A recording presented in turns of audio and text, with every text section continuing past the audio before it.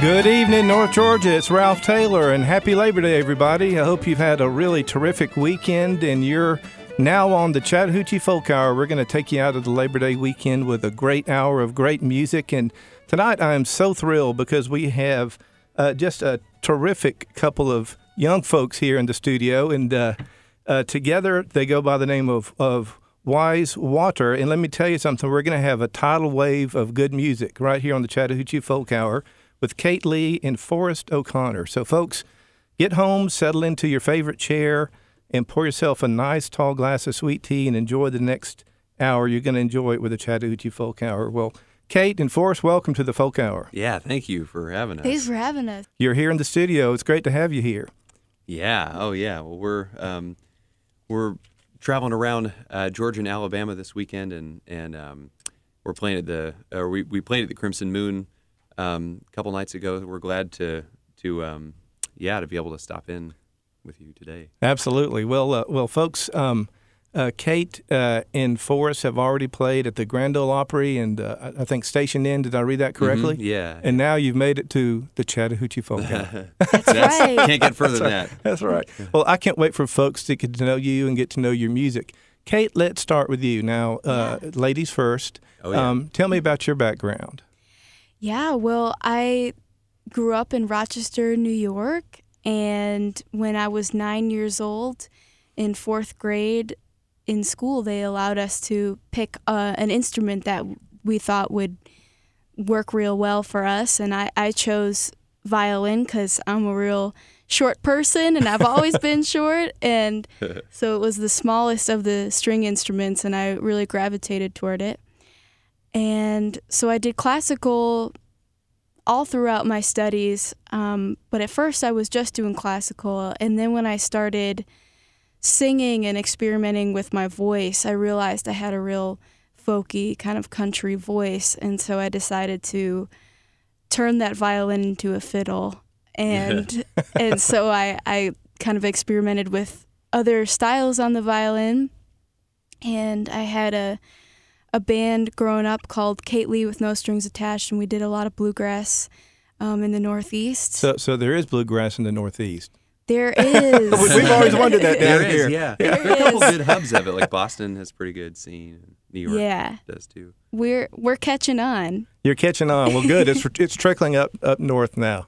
Yeah. The season. Yeah, I know it's got a great scene up there. Yeah. So, I mean, did you come from a musical family, or did you just decide to pick this up on your own?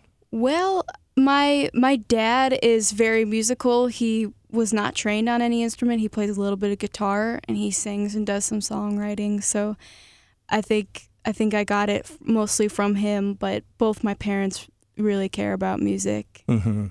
Yeah, that's great. And then did I read that you went down to Belmont? Yeah, so I went to Nashville, Tennessee to study at Belmont University, and I graduated, over a year ago. Uh-huh. I went fast. Yeah, congratulations. How did Thank you you. choose Belmont? Oh, well, I had gone to Nashville several times during high school to play at the Bluebird Cafe and a few really cool places for writers to play. And while I was there, I checked out a few of the colleges, and Belmont really seemed to be the right fit for me with the teaching classical as well as commercial styles. And so I was a commercial violin performance major. Really? Yeah. Now, what do you mean by commercial? Is it? Basically, not just focusing on classical. Gotcha. So, a fiddle major. Fiddle major, I love it. They Yeah. found another word that began with C and ended with L that covers all the other styles of music. That was their word of choice. Yeah, I guess because commercial violin could be jazz or it could be any of the Americana styles. So I think that was a kind of a catch-all term. Yeah. Yeah. That's great. Okay, we're so glad to have you here. Oh, man, it's our pleasure. And speaking of musical families, Forrest O'Connor comes from the a major league family. Forrest is Mark O'Connor's son, the virtuoso fiddle player. Yeah. Well, I grew up in Nashville.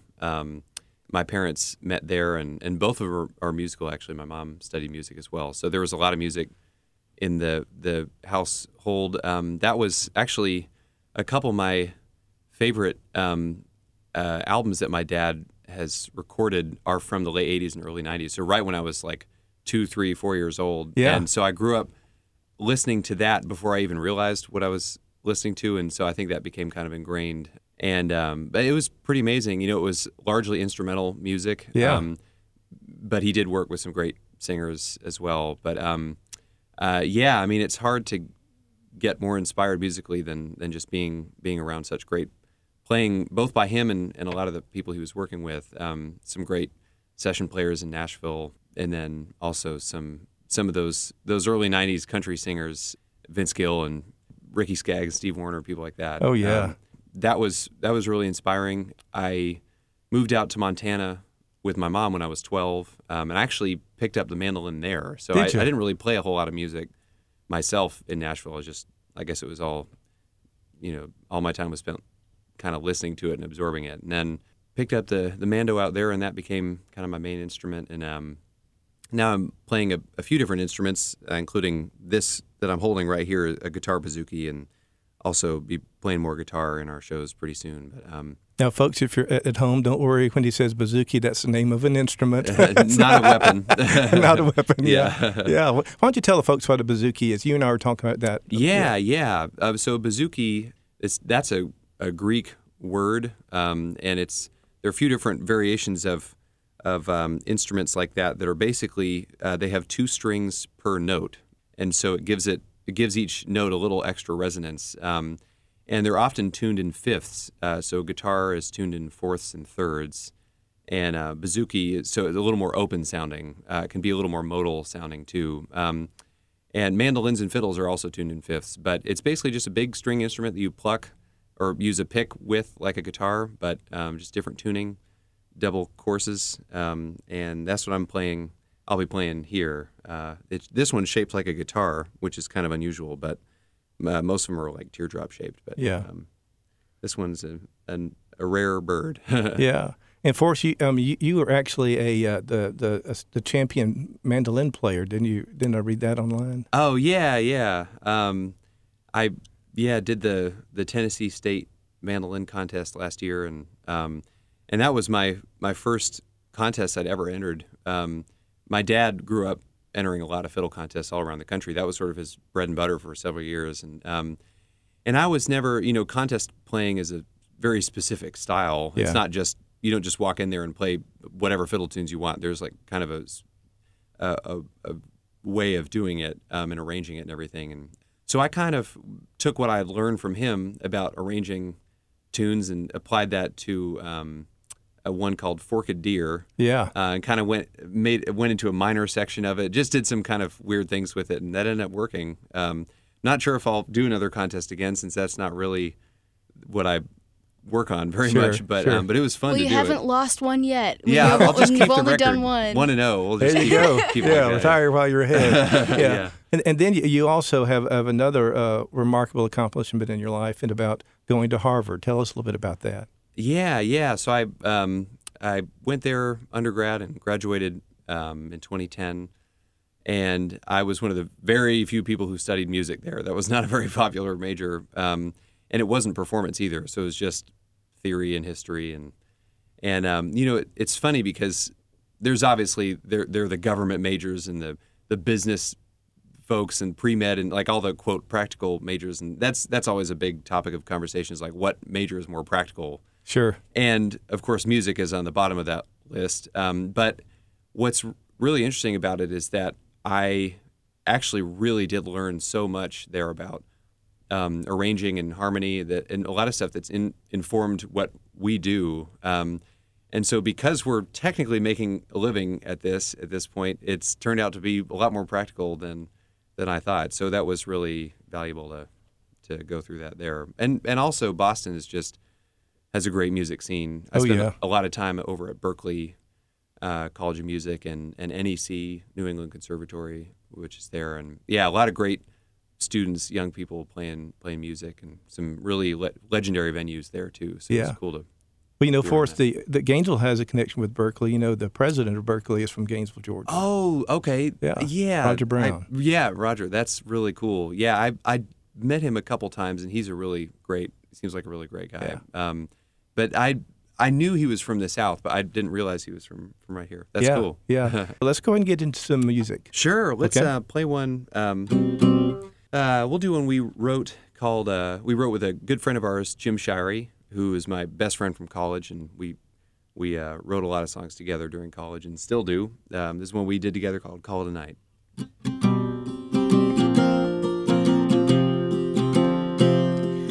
Baby, I know that we said we would have a night in. Spending tonight on the couch seems like it'd be a sin. I've got an itch for a cold beer and a George Strait song. The TV will be there tomorrow, but the stars will be gone. I'll find my good boots, and you put on that dress. The moon and the jukebox will handle the rest. Start out with some music, add a couple of drinks, throw in a little dancing, baby, what you think? Spread a little love on top if the feeling is right, and call it a night.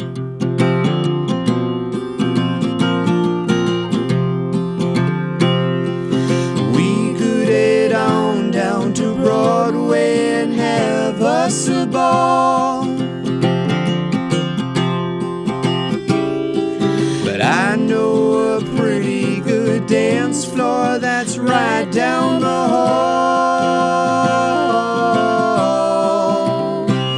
So I'll turn the radio up in the kitchen.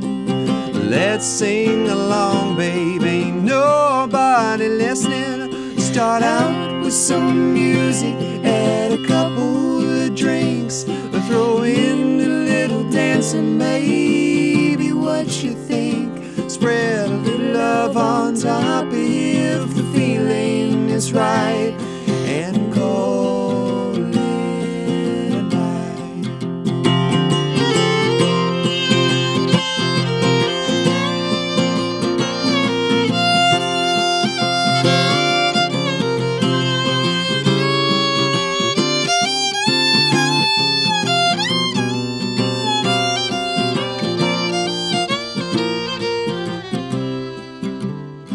Let's set or forget our morning alarms, as long as we wind up in each other's arms. Start out with some music, add a couple of drinks, but throw in a little dancing, baby, what you think? Spread a little love on top if the feeling is right, and call it a night.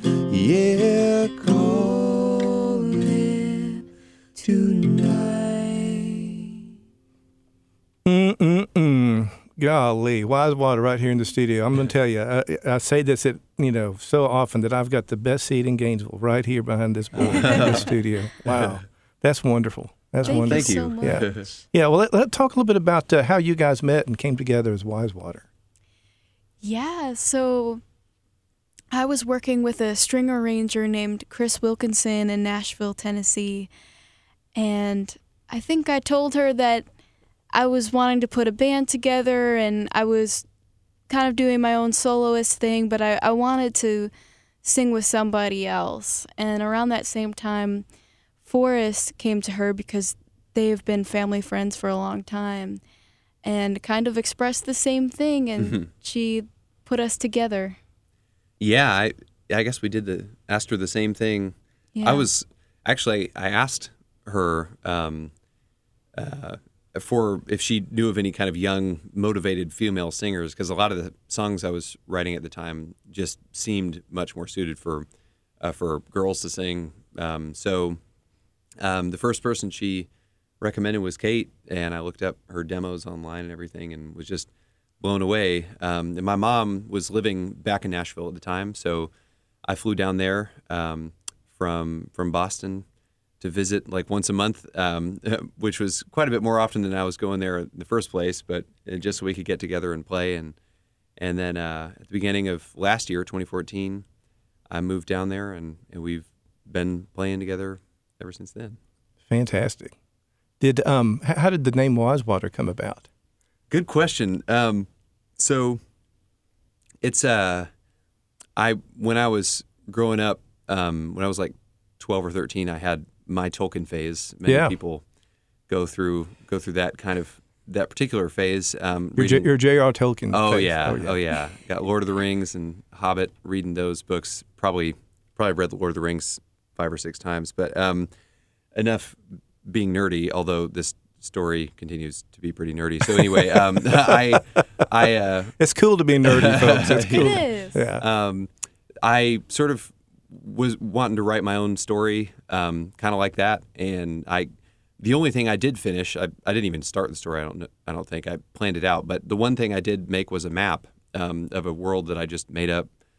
It had all the mountains and the forests and lakes and all that stuff, and it was a complete product. I did all the shading and one of the oceans on it, I just named Wisewater. I don't know where I came up with it, and then, the map kind of was stored away, and then like 10 years later, I pulled it out and was just looking at it. I was like, man, Wisewater, it sounds like it'd be a cool band name. Like I could hear that next to Coldplay and U2 and Wisewater. I don't know, it just seems to fit in that kind of like slightly abstract, kind of edgy band name. Yeah, category. I like it. Yeah. So then when we were thinking of names, it was just like, well, I have this name, and we decided we liked it. So that's where that came from. Well, I think it's a good name. I like it thanks. too. Yeah. And in reading, it's so important to let your imagination, open up, and creativity open up. For sure. Yeah, I mean, I've always been into Tolkien. He's always, and I think I'm still into the Lord of the Rings. Yeah. I mean, totally. It's just something you just don't get away from. I mean, you always want to go back to it and I know. take another look at it. Yeah. To be totally revealing, I have a tattoo in Elvish on my ankle. Oh yeah. I got that when I was 15. That is just TMI. And I'm still proud of it. Because no one knows what it is. Like if it was like a tattoo of Frodo's face or something, that might be a little weird. But people just think it's like, some on your ankle. foreign script. Yeah. And, now that you're sharing something personal, I'll admit that when I was a teenager, I remember one night saying my prayers, praying for Frodo, and I kind of had to stop and said, wait a minute now. Yeah. This could get a little bit too far. Oh, that's great. That's awesome, though. Okay, guys. I got to get Kate to read those books. Yeah. It's amazing how much he's affected people. Oh, my goodness. Yeah. Yeah. Yeah, absolutely. Cool. Yeah. Well, let's talk about, you've got an EP that you released. Yeah. You want to talk a little bit about it? Yeah. Kate? Last fall, we put this EP out, and we actually just recorded it in my bedroom. We set up a bunch of sound equipment in there, and Forrest has some experience doing sound engineering, and he's done videography and techie stuff like that. And so we knocked it out in a week, and I'm still pretty proud of it. We're about to go in the studio to do a full length produced by Ray Kennedy, who is a producer we've really looked up to and are excited to work with. But I'm definitely really proud of that as a kind of a marker of who we were at that time. Yeah, because we'd only been together a couple months when we actually recorded it. So we brought that in here today, and I know you're thinking about playing a couple things from it. And well, let's go ahead and set up the first tune that we're going to play. Cool, that sounds good. An observation. Yeah, number 2. Yeah. Tell us about that. What is that song about? Actually, so Kate wrote that one. Yeah, it's a song that I wrote with Pat Alger, who is a writer that I've always looked up to, and he wrote songs for Garth Brooks and Trisha Yearwood. One of my favorite songs is Unanswered Prayers that he wrote. I got the chance to write with him a lot while I was in college. I still do, but at one point we were writing together at least once a week, and this is one of the songs that came out of that. Okay. Now, tell the folks the difference between an EP and a CD. So an EP, it stands for extended play, and it's a shorter CD, basically 5 or 6 songs instead of 12. Yeah. Where do they get the name extended play again? I don't know. It's older. It's after an older term. I mean, it's sort of a misnomer because it's not really extended. Well, I think but it's extended from a single. From the singles. And so, so it's longer than that, but it's not an LP, the long play or player. And we actually named it The Demonstration because it sort of served as a demo of sorts at that time. So the next one we're going to record, the next album is going to be full length, so probably have at least 10 or 11 songs on it. Okay, let's make sure we can tell the folks where they can find you on the internet so they can look up the EP. Yeah, they can go to our website, which is wisewatermusic.com, or search Wisewater on Facebook, and I'm sure we'll have that full length out on Spotify and iTunes and all that stuff. Look for us on Facebook. If you see a picture of me glowing like I'm fluorescent that was just posted this morning, then you're at the right place. Okay, well, let's go ahead and play An Observation. Cool, that sounds good.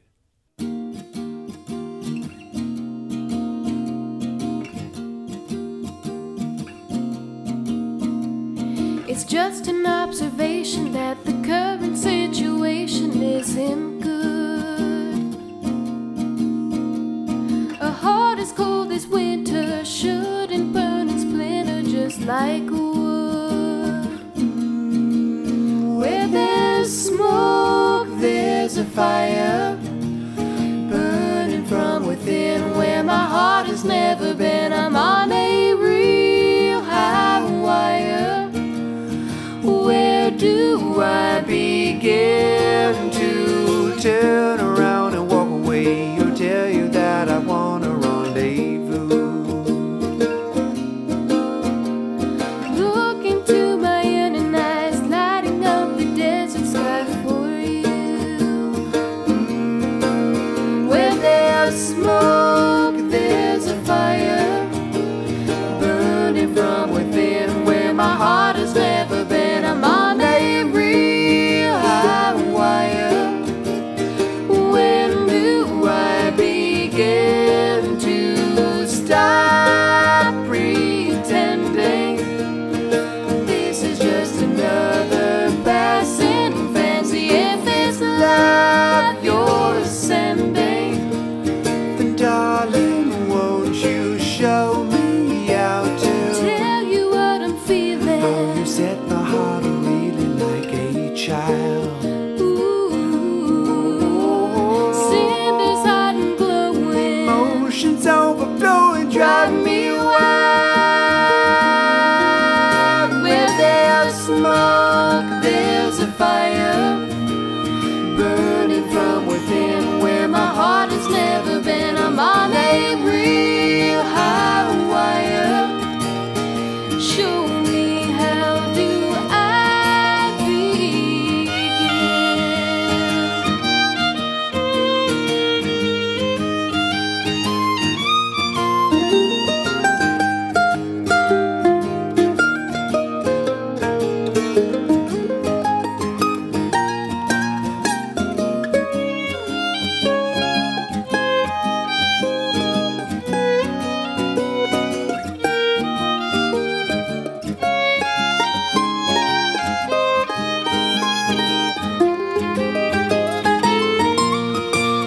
Where there's smoke, there's a fire burning from within. Where my heart has never been, I'm on a real high wire. Show me, how do I begin?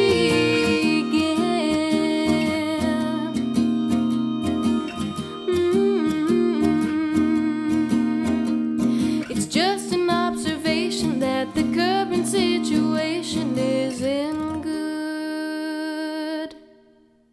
All right, folks, here we are. We're back with Wisewater right here in the studio, and we've just been listening to one of their selections on their EP, An Observation.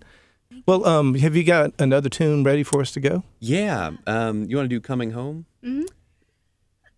Bless you. Bless you. Welcome to Georgia. Welcome. Yeah, seriously. Coming Home is one one I wrote a couple years ago. It's also on the EP, we I guess could play the track off the EP, but it's fun to do it live too. So we'll do that, and I hope you enjoy it.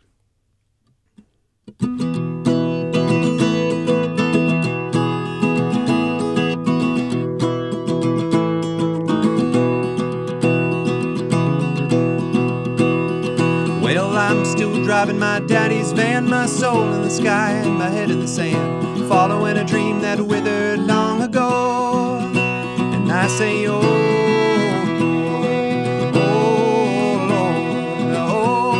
Lord, I'm running low.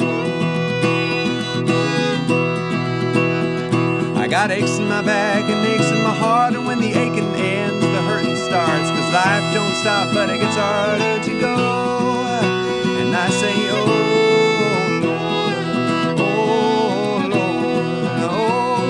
Lord, I'm running low. So I'm coming home to you, darling.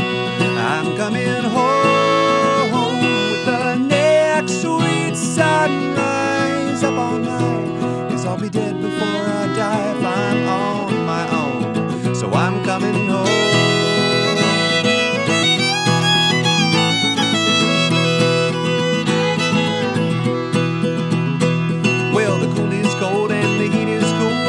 Each night and drink like a fool, my old guitar a slurring every note, and I say, oh Lord, I'm running so low. So I'm coming home to you, darling. I'm coming home with the next sweet sunrise up all night, 'cause I'll be dead before I die if I'm on my own. So I'm coming home.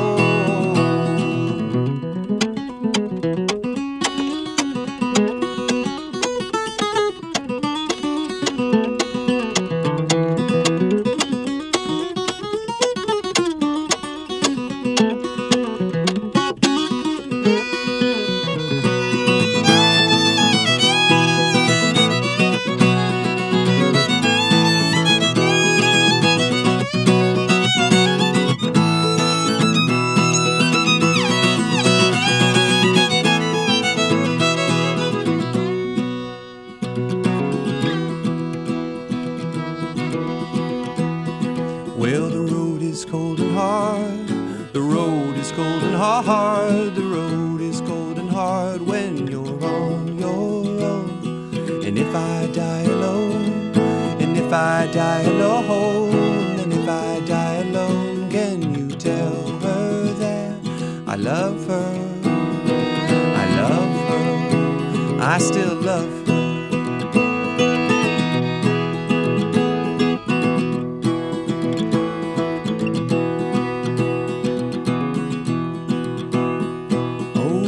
I when I left home and you there crying all alone.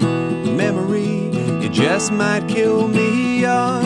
So I say, oh God, oh God, oh God, just bring me back on home. So I'm coming home to you, darling. I'm coming home with the next sweet sunrise up all night. I'll be dead before I die if I'm on my own. So I'm coming home.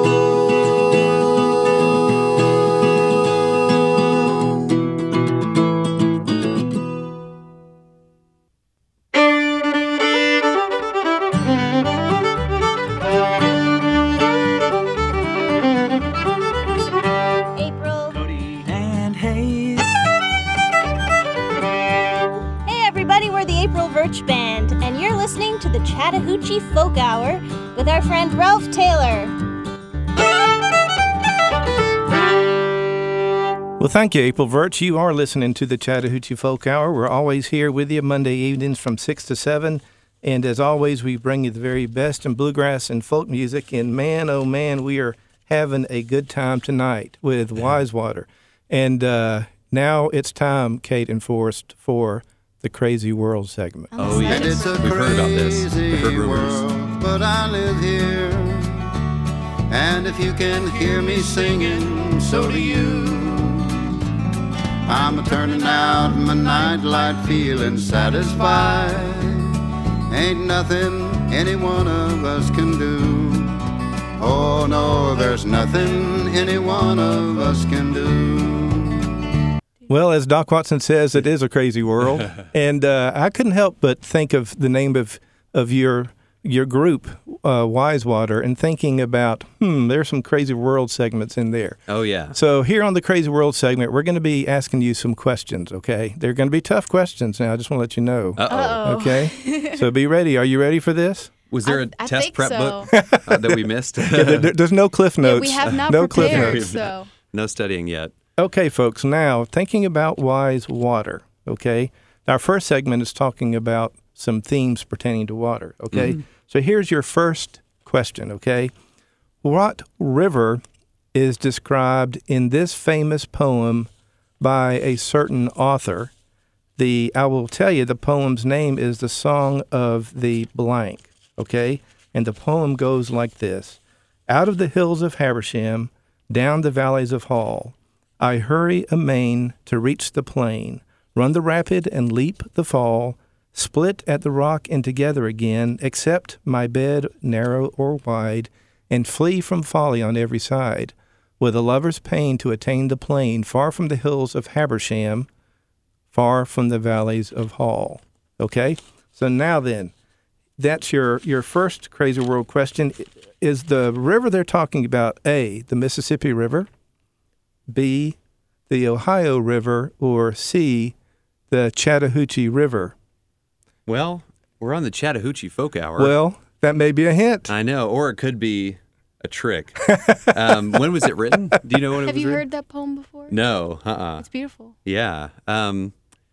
Well, do you have any idea, Kate? I think you're going with your gut on this one, Forrest. Let's go with our gut. Chattahoochee. There you go. You're right. Absolutely. Yes. Absolutely. Of course, the Chattahoochee River is one of Georgia's most reputable and beautiful rivers.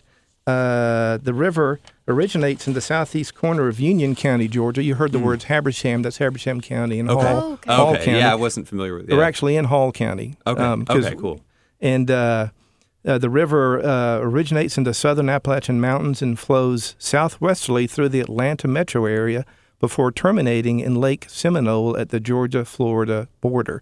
The river runs for a total distance of about 434 miles. Okay. That's the good news. Now, here's talking about Wisewater.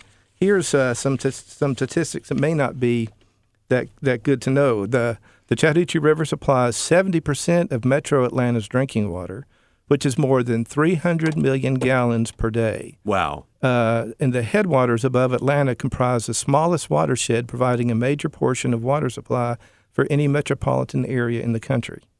Here's the interesting stat, though. As of 2008, there are approximately 169 facilities, including industries and municipalities, that are authorized to discharge wastewater into the Chattahoochee River Basin pursuant to the NPDES permit.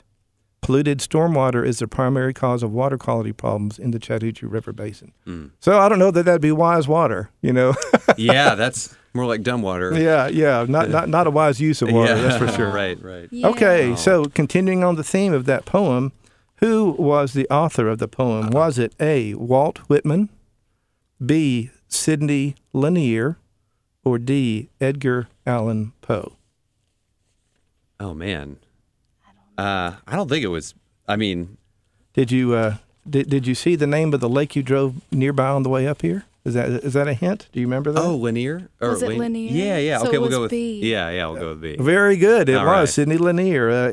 Folks, I remember memorizing the Song of the Chattahoochee back when I was in high school. We had to do it for school. Okay, but yeah. Sidney Lanier wrote that poem, and of course, the Lake Sidney Lanier is named after him. The Lake Lanier started construction back in the 50s, and it was interesting. The first kind of step towards the lake was the purchase of land in 1948 when 81-year-old Henry Shadburn of Forsyth County sold his 100-acre farm to the United States government for $4,100.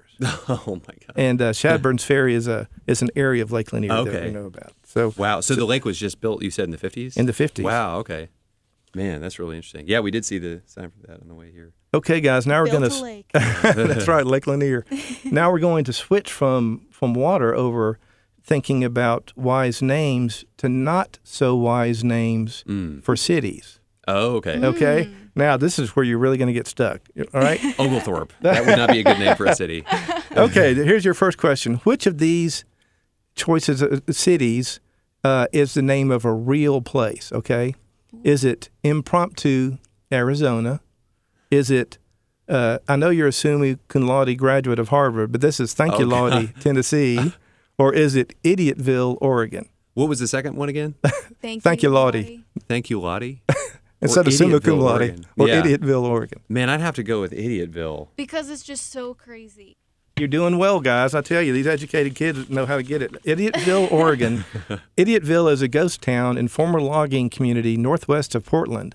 Most of its former residents worked at a nearby logging camp called Ryan's Camp. Because of the camp's remote location, locals said that only an idiot would work and live there. They began referring to the surrounding area as Idiotville. The name was eventually borrowed for a nearby stream, Idiot Creek, and officially applied to the community on maps. So there you go. Wow. There really is an Idiotville, Oregon. Okay. Idiotville, Oregon. Man. Now, here's your second. You've got two more questions, guys. Okay. You're doing well so far. All right. All right. Now, you're going to name which is the real city. The real city. Okay. A, John Cowan, Virginia. Oh, Okay. my gosh. B, Glen Campbell, Pennsylvania. Or C, Mark O'Connor, North Carolina. Oh, well, there's definitely not a Mark O'Connor. I mean, I would lead towards Glen Campbell Well, because Glenn is He's like a more famous, but But it's also, it might not be related to him, too. It could just be like a Campbell Glenn, like Glen Echo. Like Glenn is sort of a formation. Let's go with Glen Campbell. Oh, my goodness. Now, Forrest, you're really doing well here, brother. I'm telling you. You're exactly right. This small town is in western Pennsylvania. It isn't named after the musician and singer Glen Campbell, but it is named in honor of Cornelius Campbell, the first superintendent of the Glenwood Coal Company, which operates the mines in the area. The Glen in the name comes from the Scottish word for a valley. Right, yeah. Yeah, you were right on. I think I would have known about Mark O'Connor in North Carolina. So it's Well, a Glenn named Campbell. I should have known. I should have known the crazy world couldn't stump a Harvard grad here. No, okay, no, last one. I didn't learn any of this stuff. I'm done. All right, last one, you guys. Let's see if you can nail this one. All right. Again, you're looking for the real city. Okay. All right. First one is Frog Tongue, Georgia. Second one is Crocodile Tail, Florida. And the third one is Toad Suck, Arkansas. Which one's real? Which one's real? I know. Oh, my I know none of them gosh. sound like they're real. Oh my god. You know what's funny is I mean, this could be totally wrong, but I have heard of toadsuck. I feel like I've heard that too. I don't know if it's there, And you're doing really well with this. but I don't know. I think have I should- heard of toadsuck as like people like joke about it, but I don't know if that's a real city. And it's the most outrageous. And Frog Tongue, you said Frog Tongue, Georgia? Jeez, any of these could be real. But should we go with toadsuck? Yeah, let's All right, do let's it. just do it. Oh, my goodness, guys. You're exactly right. Hey, You nailed all it right. again. It's a widely accepted story about Toadsuck's name dates back to the days of a steamboat travel on the Arkansas River. Toadsuck sits along the river, and its tavern was a frequent stop for boatmen who were said to suck on the bottle until they swelled up like toads. Oh, my God, that's hilarious. And guys, for doing so well on today's episode of the Crazy World Hour, you're going to go ahead and have one-way tickets to Toadsuck, Arkansas. Have a good trip. All right. There we Okay. go. We're back on the air with Forrest O'Connor and Kate Lee, the champions of the Crazy World segment here on the Folk Hour. And also happen to be terrific musicians and songwriters and thinkers. So, well, guys, where is Wisewater headed? Where would you like to see your careers go? Well, yeah, that's a good question. You know, we've only been together for about a year and a half, and have had some pretty cool opportunities so far. We've been traveling with actually a great friend of mine who co-wrote "Call a Night" with me, Jim Shirey, who's a friend of mine in college, and he returned home to teach in his hometown of D.C. So it's the two of us now, and I think, we really like what we have going as a duo for now. Well, we do too. I tell you, we do too. Let me tell you. Well, thank you. You know, we love playing like the Crimson Moon venues like that. We'll hope to keep playing places like that, and then slowly work up. You know, a lot of it's going to come down to getting music out there, and we really don't have much out there yet. When we have our first album, that I think that'll help just get hopefully get a little bit of press and just more for people to take home with them and listen to whenever they listen to music. So I think just sort of keep working up as the acoustic duo and see where that goes. You know, eventually we could see. You know, Kate actually opened a few tours for Don Williams, the great singer, and he had a full group with him, percussion, a couple guitars, and piano, but they're all world-class musicians. They really got it, and so it wasn't just a full loud band. You know, it still felt really acoustic. Tasteful. Yeah, it was really tasteful, and so eventually it'd be cool to have that kind of set up when the logistics allow for it. But right now, we got the minivan and our gear and some snacks, and we like doing what we're doing right now. You're enjoying it. Yeah. We have great jobs, and I think just doing it bigger and reaching more people. But I want to keep going with what we're doing because we're having a lot of fun. Yeah, and definitely continuing to hone writing. I think probably the biggest thing for us is writing. And we have a lot more new songs in the works, even some that we just wrote like last week that we'll be hopefully playing pretty soon. And so we'll just keep turning out songs, and that progression never stops. That never We're stops. Always writing more stuff and excited to move on to showing the new stuff to people. Yeah. Well, let's go to one off your EP. Yeah. I've enjoyed seeing your video of this. The song is "What Have I Been Saying?" Yeah. Let me first of all ask about the video that's out there online. Is that something that you all created, or? Yeah. So in high school, I never really took any film classes or anything, but I just loved making little short films as a hobby. But usually I didn't have very good equipment to work with. I wanted to sort of do this video on a budget rather than hire, the whole crew and everything, because that would just cost an arm and a leg. So we rented some equipment, and it was by far the best I'd ever used. But it wasn't that expensive because we only rented it for a day.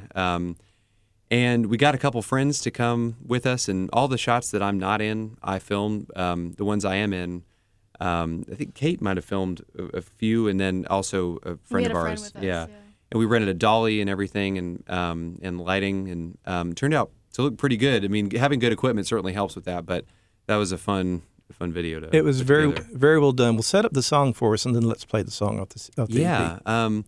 So I wrote that right after I moved to Nashville, it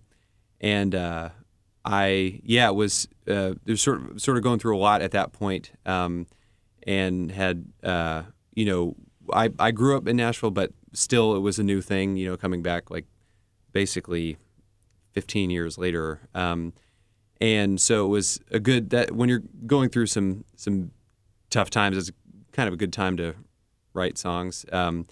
And that, what have I been saying, is kind of based on stuff that I had learned from my mom, because I grew up sort of in a single. It was just her and me, pretty much, growing up, and she's very wise, and there are some things in there that are just based on stuff that she told me growing up. So that's Beautiful. kind of where that came from. Yeah. Okay, well, let's go ahead and take a listen. Cool.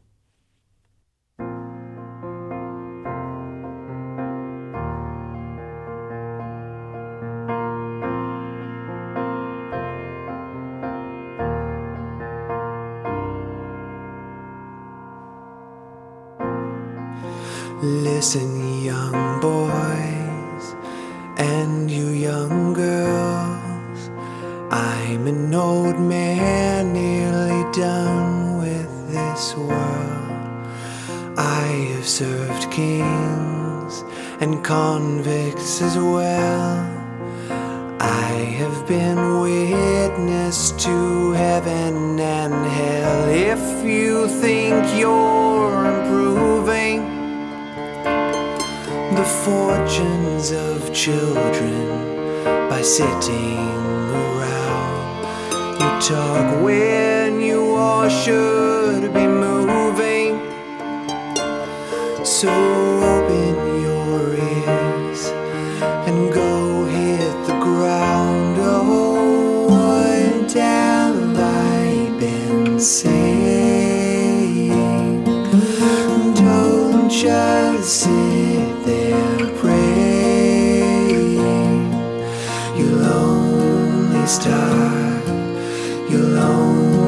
start if you shut off your mind and you follow your heart, your heart.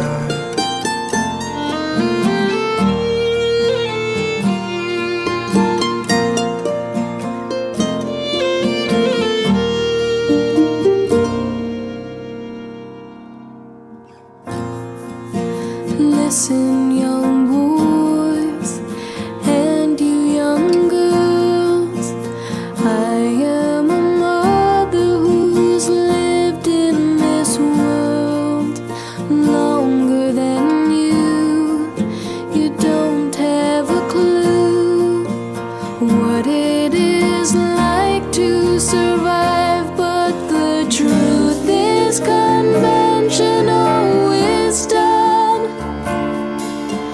made in the light I've seen in your soul, a light that will not reach the prism as long as you put your own passion on hold. Oh, what have I been saying?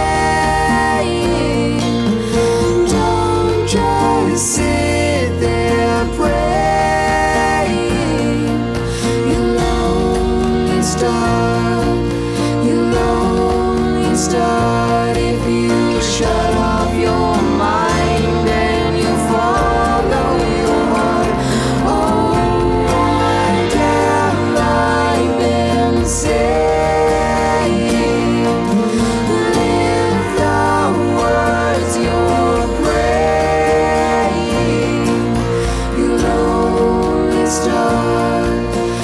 only start if you shut off your mind and you follow your heart.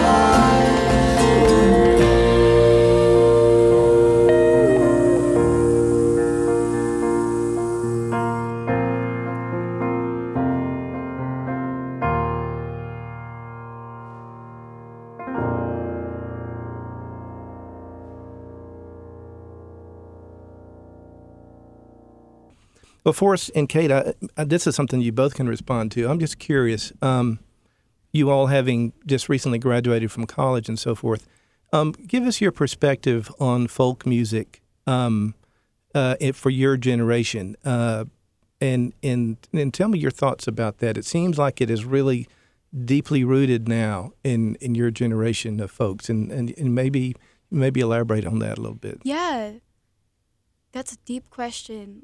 Well, I really got interested in folk music through my parents, and when I was in a band growing up, it was with some folks my parents' age, actually, who backed me up on guitar and banjo and different instruments.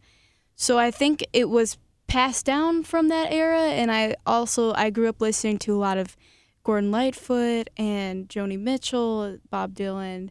A lot of that folk era was just so special, and so my music is really informed by that, and I think a lot of musicians our age still really look to that kind of golden age, and I think it's almost like we're about to hit on a new one, it seems. I mean, maybe that's just bias because I'm starting to be part of it, but I do really, it seems to be that in Nashville and in Boston, there's a community really cropping up around folk music nowadays. What is your take on it, Forrest? Yeah, I mean, well, I think one of the reasons, obviously that it resonates with so many people is it's just real and honest, and it can also be with no frills, just kind of one person with a guitar or their instrument of choice kind of singing their truth, and so. But then there's also really great pickers too. Mm-hmm, so right. It's like it can be centered around the song or around playing or both. Well, I mean, there are several aspects of it, which I was going to mention. There's the sort of overall sound with certain instruments that contribute to what people consider a folk sound. And there's the instrumental talent that especially comes through in bluegrass and like old time fiddling and contest fiddling and stuff. And then, of course, the lyric approach.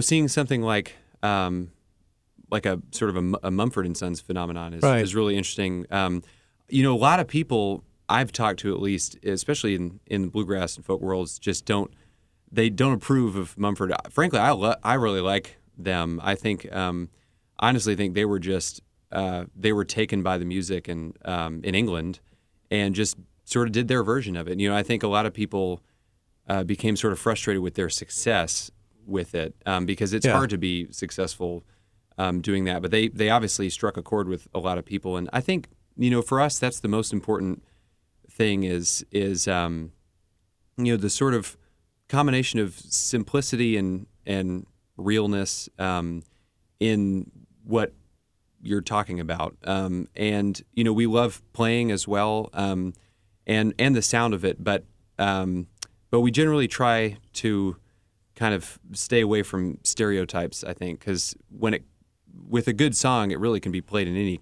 any setting. Yeah. So we kind of go for that. But see, Forrest, I kind of look at folks like you and Kate. Mm. But then I remember back in the Newgrass Alliance days, when Sam Bush and John Cowan and Bela Fleck start pushing the envelope, progressing it forward. And certainly your dad was part of that movement too, and then went on to other areas too. Yeah. Now I kind of see what you guys are doing are kind of another wave of let's push that out even more, where the songs are not just strictly formulaic.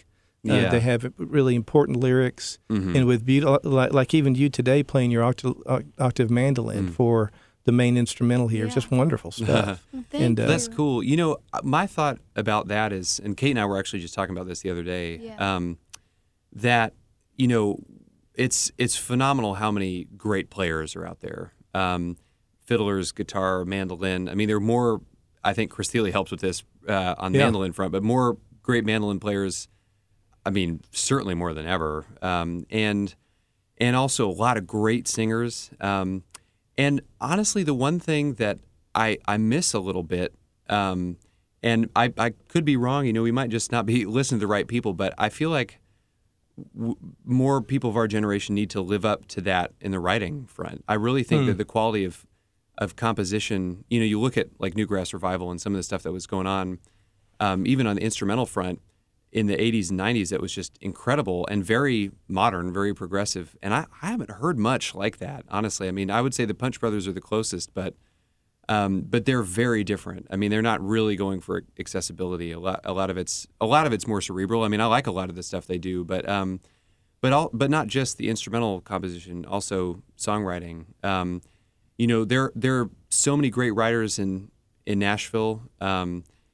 Nashville alone. You don't hear a lot of it on the radio, unfortunately. I think that's changing. I really do think it's going to change pretty soon. It's going to change because the Chattahoochee Folk Hour is going up to the top. Yeah, that's right. That's it. Yeah, but no, you're right. I mean, that's what I love about WBCX and stations like WBCX that put out wonderful music that's not influenced by market reports or financial considerations or anything like that. Or that's trying to chase. And obviously, that's.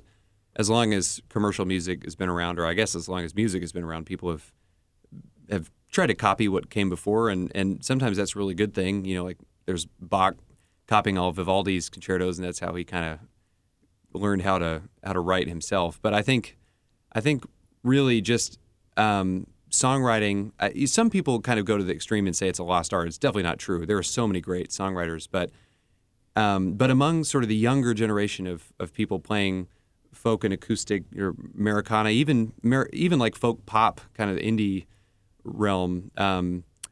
It'd be nice to see a little bit more really great writing, sort of, and that's why a lot of people I think still harken back to the 60s and 70s, there was so much good writing. Do you push yourself and challenge yourself that way for us? Definitely, yeah. And we're still growing. I'll still write songs that all the time. They're like, oh man, that's not where I want to be. I want to keep. Yeah, so we're always growing. I don't know. We're not necessarily the solution to that. No, but we want to be. But we would like to be one of them. Yeah.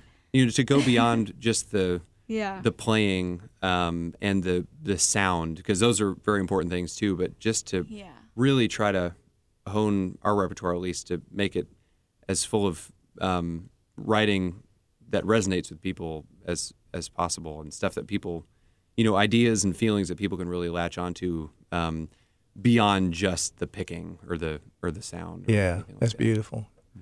We'll talk about picking and sound and songs. Let's get into another one. Yeah, we'll do one that's actually, we didn't write, our friend Jim wrote it, so we sort of claim it because we're the first to play it. But it's a song he wrote toward the end of last year. So this one's called Stained Glass. Stained Glass. Here we go. Wisewater, right here on the Chattahoochee Folk Hour.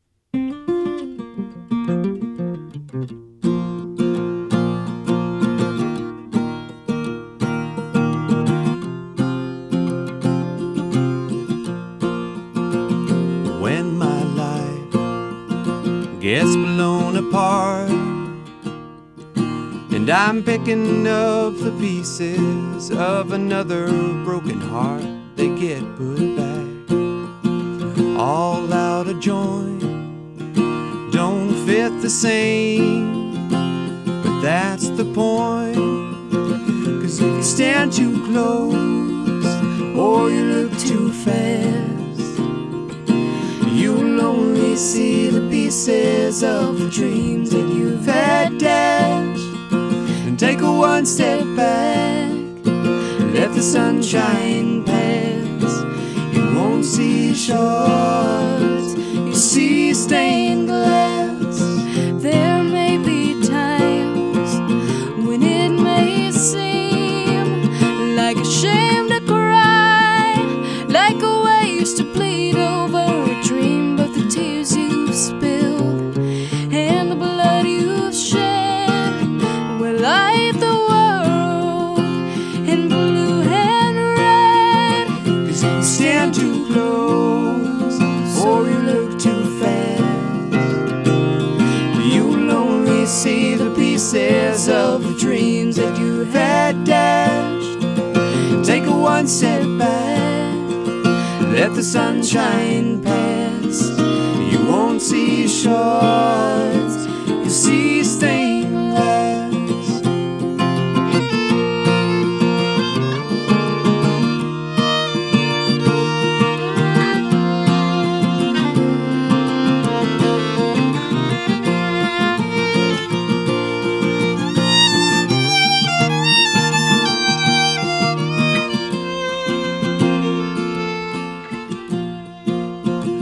If you stand too close or you look too fast, you'll only see the pieces of the dreams that you've had dashed. And take a one step back and let the sunshine pass. You won't see shards, you see stained glass. And when your life on earth has passed, you won't leave shards, you leave stained glass.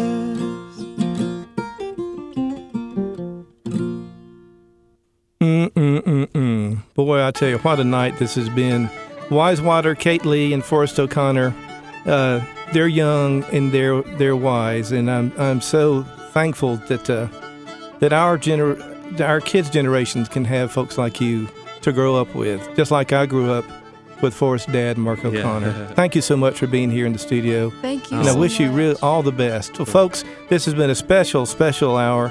I hope you've enjoyed it as much as I have. I hope you have a great week ahead. And remember, every life is a song. Every life is a song worth singing. I'll see you back here next week on the Chattahoochee Folk Hour.